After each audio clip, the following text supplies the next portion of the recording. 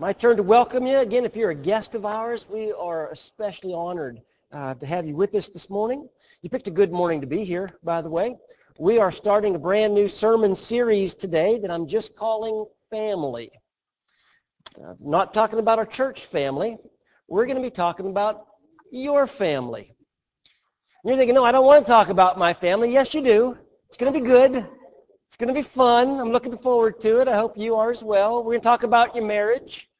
We're going to talk about your kids and what to do with your kids. And we're going to talk about your parents and what to do with your parents. We're going to spend several weeks talking about family. Now, sometimes when I'm trying to decide what to preach on or preach a series on, I'll just preach on something I love to talk about. Other times I'll preach on something that I feel like we need to talk about. This series is really more of a need than a want. We need to talk about our families. Now, Satan is really good at what he does. And the culture that we live in is so marginalized and eroded, and the family just is almost unrecognizable as to what God intended it to be in so many of our our homes today. So we're going to talk about family. We all want better families. We want better marriages. We want to be closer to our kids. We all want happier homes. Because I think when a family is firing on all cylinders, I think when a family is working and living and loving and laughing and crying like God intended us to be together, I think it's about as good as it gets this side of heaven. I don't think there's anything better than a family that is working the way God intended a family to work. So that's what we're going to talk about for a couple of weeks. And I want to begin this series in a place where you might not expect me to begin the series. I want to begin by talking to those of you whose family is still in front of you, at least your family. Those of you who maybe your new family is still in front of you. In other words, those of you who are experiencing this wild, wonderful phenomenon that we call dating. And you're thinking, why? I don't want to talk about this. Why? Why did I come today? Why don't I go back and help with the kids in the back now? Why? No, again, it's going to be great. And you're going to hear some things. You're going to learn some things. You're going to be so much smarter at the end of today. You're going to be so much ahead of the curve on this. You're really going to be glad that you came today. I think it's a logical place for us to start. Because when you talk about family, family doesn't just happen. There's a lot of decisions that go into family. A lot of decisions on the way to family. And it's a lot easier to make the right decision in the moment than it is to go back and try to correct a poor decision after the fact. So that's where we're beginning. And by the way, if you're a married person, don't check out on me. This is going to be applicable to you too. I've been dating for 35 years now. I just keep going out with the same girl. So if you're dating or if you're married, this is going to be for you. If you're a little bit younger than that, this is going to be for you as well. And again, we're going to talk about some things that you might not hear other places. You won't hear it at school. I don't think you'll hear it too much at work. You won't hear it on television, How I Met Your Mother, that kind of thing. So as we get started, let me ask you a question for those of you in that dating phase. What's your plan? Do you have a plan? What's your plan? What's your goal? How do you see this playing out on your way to family?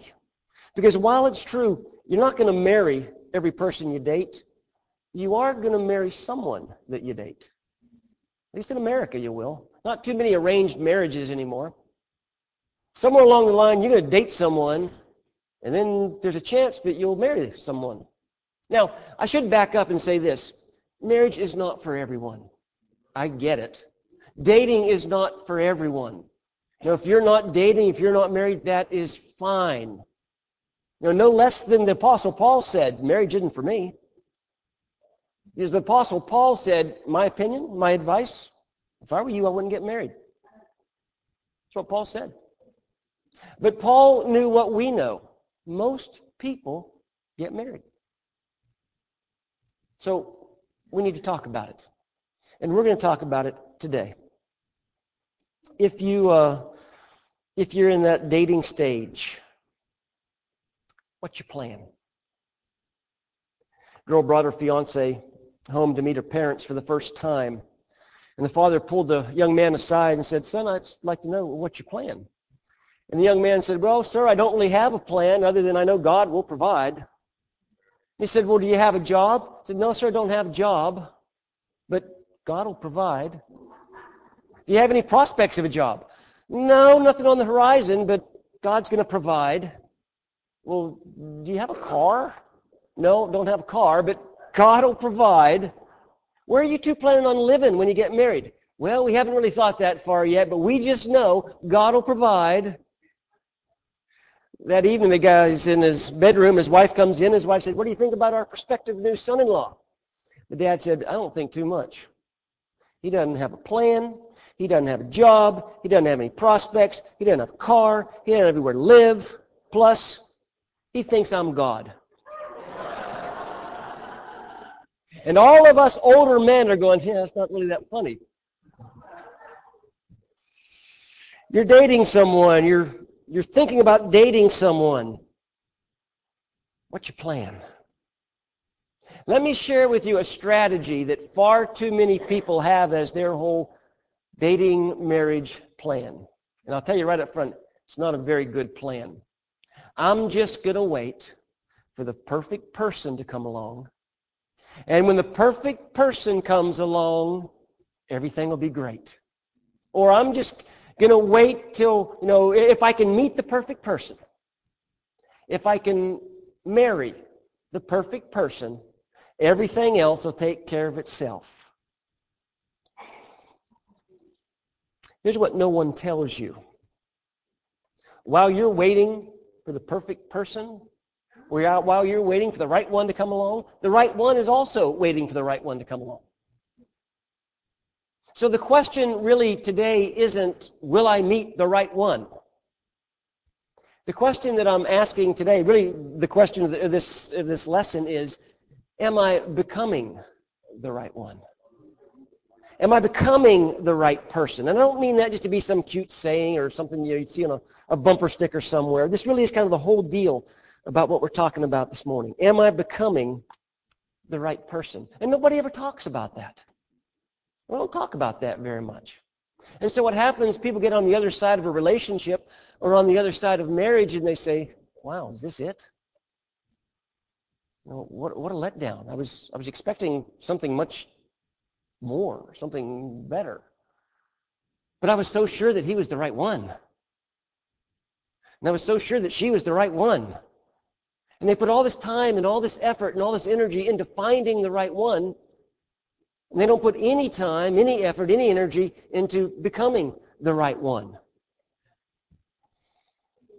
John Ortberg tells a story, true story, about a girl who had grown up as a Christian, but she kind of left all that behind when she got out of school. She moved to Atlanta and kind of immersed herself in the whole young singles scene there, doing the club hopping thing, and just kind of was living for the weekend, going from club to club and guy to guy and bedroom to bedroom, and trying life out that way. Kind of forgot about her background and her teaching and all those things. And then at a gathering, she met a young man. And in her words, this guy was it, the total package. He was handsome. He was smart. He was funny. He was articulate. He was a Christian. He was very upfront about that. He was living out his faith in his relationships as well. And in her conversation with this guy, she was reminded of some things that she'd left behind, some things that she'd put on the back burner. And she realized as she was talking to him how much she admired that in him and how much she appreciated his focus and his drive. And she thought, this is the kind of guy I'm looking for. And so the next morning she called her mother. And she said, "Mom, I met this guy last night." And she was telling her mom all about this wonderful guy. He's smart. He's handsome. He's a Christian. He's the guy I'm looking for. And there was a pause in the conversation, and her mother said, "But sweetheart, that kind of guy isn't looking for a girl like you. It's pretty harsh, isn't it? But that mom was completely right. That kind of guy wasn't looking for that kind of girl. So let me ask the question another way. Are you who the person you're looking for is looking for? Are you who the person you're looking for is looking for? In other words, if you were to sit down and make a list of the person you're looking for, and you could do that. You know what you want that person to look like, be like, act like. If you just made a list, here's what I want in his background. Here's what I don't want in his background.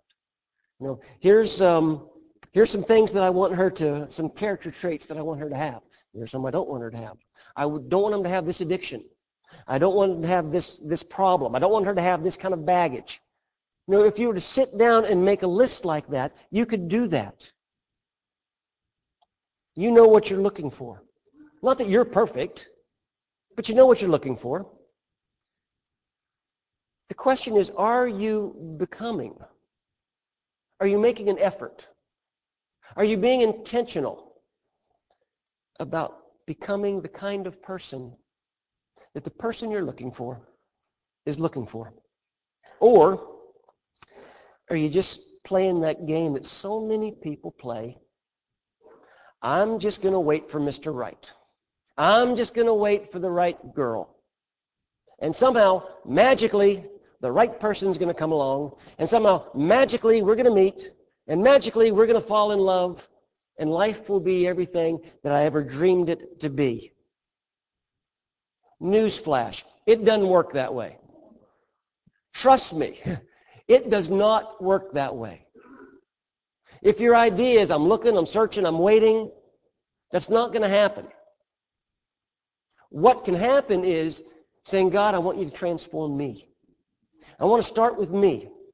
And I want you to help me be the kind of person that the person I'm looking for might be looking for. Now, here's kind of a neat thing, interesting thing. When you open up God's Word, and we're getting to God's Word, by the way.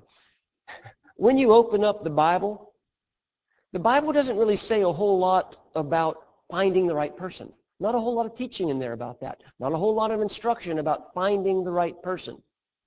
But when you open the Bible and say, God, tell me how to become the right person, oh boy, Scripture lights up.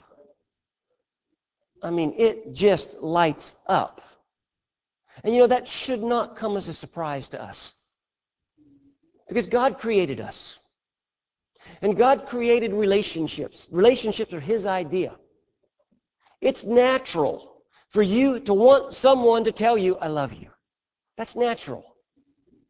It's natural for you to want someone to tell you, I adore you. I think about you all the time. We're wired to want that, to need that, to have that sustain us. It's natural for your heart to skip a beat when she walks in the room. It's natural for a smile to come across your face when you hear the garage door go up because you know he's here. That's natural. And you're thinking, wow, that is so romantic. No, that's God's thumbprint on our soul. He made us that way. He made us to want someone to tell us, I'll go to my grave loving you. That's how we were created. Here's what I want you to hear from me this morning. I know I'm older than most of you, and I know that I'm out of touch in a lot of ways, but I'm not out of touch on this one. That relationship you want, that life you want, that family you want, you can have it. It can be done. It can be yours. And I don't want you to give up on that dream. Just because the world tells you the dream doesn't work that way anymore. The dream still works. But you've got to join God in His dream. God's got to be the focus of the relationship. It still happens. We're made for it. But it only happens God's way. Not by accident, but by intentionally becoming the person you're looking for is looking for. So, Let me get specific. Let me give you some starting points about working on some things that we need to become. And it's really, really good for me as a preacher that there's a list in the Bible. I told you we're getting to the Bible. There happens to be a list in the Bible that is perfect starting points to begin and places to stay in becoming the kind of person that the person I'm looking for might be looking for. So let's highlight a few things. It's a passage that you can be very familiar with. One of the most famous chapters in the Bible, 1 Corinthians chapter 13. We know it as the love chapter. That's right. It's a list. So we're going to take a look at some of the things on the list. We're not going to go through them all. You're smart. You can read them.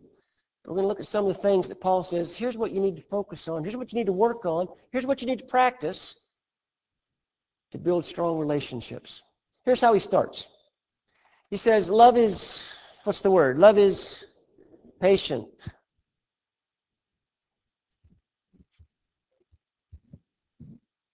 I'm practicing with you. Love is patient. What's patience mean? Love is patient. What Paul is saying is love never pressures anyone ever. Love doesn't pressure. Love creates as much space and time and margin as the other person needs. That's what love does. Love is patient. If you're in a relationship and you feel like the other person is push, or you feel like the other person is, we should, you can, I want, they're not loving you. They're doing something, but they're not loving you. Because love is patient. And by the way, this isn't a virtue that just magically appears when you say I do. It's something you got to work on. Something that you grow in. So every single day, every single date, every single relationship, you should be getting better and better at being patient. Love is patient. Love is kind. Some newer versions say love is considerate. You know what considerate means? It means that you take into consideration the feelings of the other person. You care. Love is kind. Martha, my wife, has kind of a mantra that she has said since our kids were born, probably before that. It's kind of become a catchphrase in our family. We throw it back and forth with each other. But she hears something, she sees something, and she'll say, just be kind. Just be kind. Could you imagine what the world would be like if everyone would just be kind? And again, kindness isn't something that you start working on when you feel like you've met the right person. You've got to be growing in this. You've got to be working on it so that when the right person comes along, you're going to be the kindest, most considerate person on the face of the planet. Let me tell you, people who are dating, let me tell you what married people thought. They won't tell you this, but I told you you're going to learn some things today. Here's what married people thought. Married people thought, when the right person comes along, they are going to be so right, and they are going to be so perfect, I don't have to be patient. They're never going to do anything that's going to cause me to be patient. I don't have to be kind. I'm not going to have to worry about being considerate. When the right person shows up, they're going to be so right, it's just going to work. And the problem is the other person's thinking the same thing. And so they never work on any of these things. And then they get in a relationship and the wheels start coming off. They go, wait, I need to learn patience. And you really need to learn patience. I never worked on being kind and considerate. And obviously you haven't either. And, the relationship just explodes. It just explodes. Paul says, wait a minute. I want you to become something. I want you to work at becoming something. It'll make relationships work. Be kind. And then he goes on. Love does not envy. Let me tell you this. Some of your parents divorced over that one. You might not think it was envy, But you know what envy is? Envy is a person saying, I don't like me, so I can't let you like you. I don't feel so good about me, so I'm not going to let you feel too good about you. And they drag you down, and drag you down, and drag you down.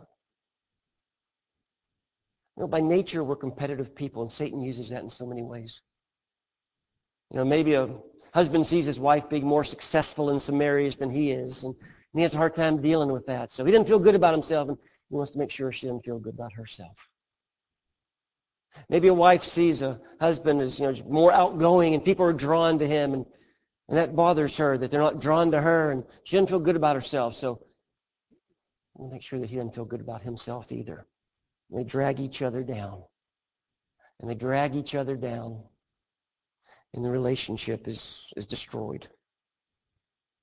Because they never knew they had a problem with this.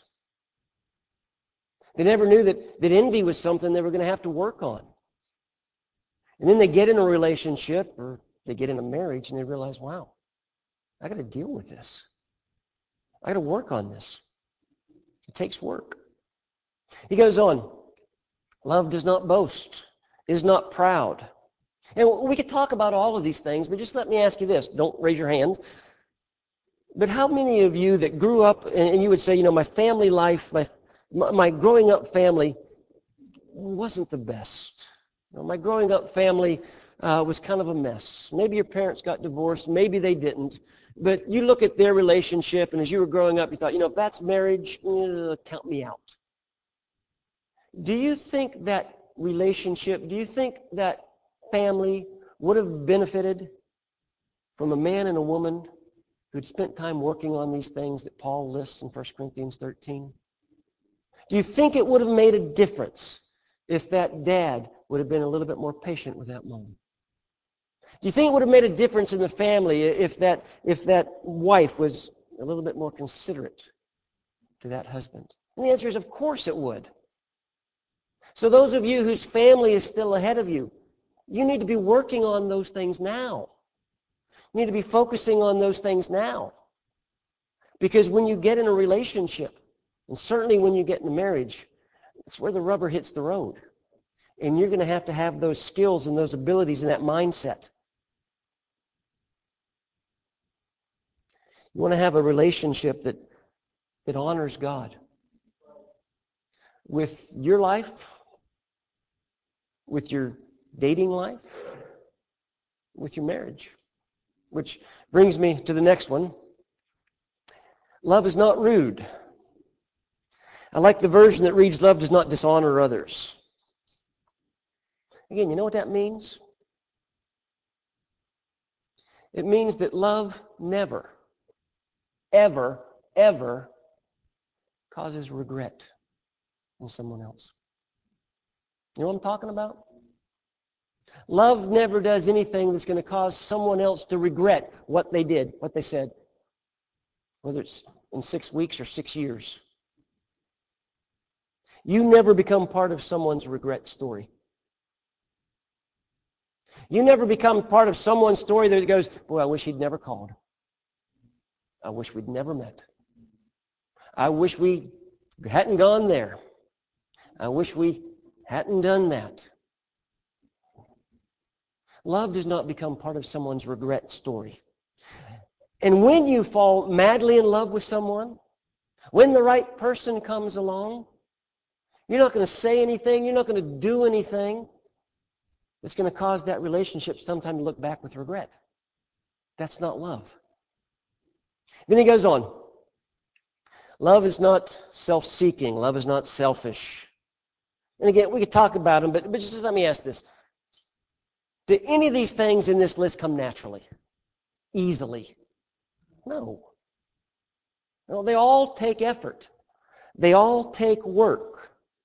It doesn't come naturally. But again, you can do it. You can make it happen. If you decide that, God, I want you to use me, I want you to work through me, I want to become the kind of person that the kind of person I'm looking for is looking for. I want to become the kind of person that is worth pursuing. I want to become the kind of person that's worth catching. I want to become the kind of person that's worth keeping. I want to be ready. So if I should happen to meet the right person, then I'm the kind of person they're looking for.